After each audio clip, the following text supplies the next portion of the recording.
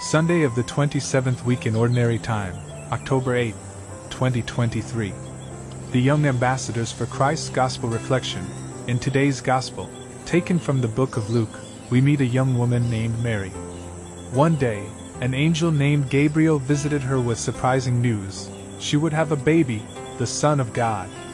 Naturally, Mary was a bit confused and scared. But the angel said, "Don't be afraid, Mary. God is happy with you." Mary's response is amazing.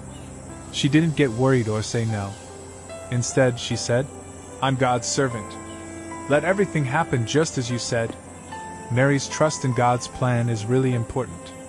It teaches us to believe, even when things seem strange or hard to understand.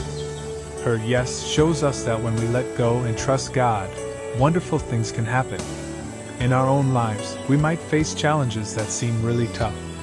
But just like Mary, we can choose to trust in God's plan, even if we don't completely understand it. So, let's think about Mary's brave choice. Are we open to what God wants, even if it's different from what we expect? Can we say, "Let it happen as you say, God"? Christ is the only answer, always and forever. Remember, when we trust like Mary did, amazing things can unfold in our lives, and we become part of something much bigger than ourselves.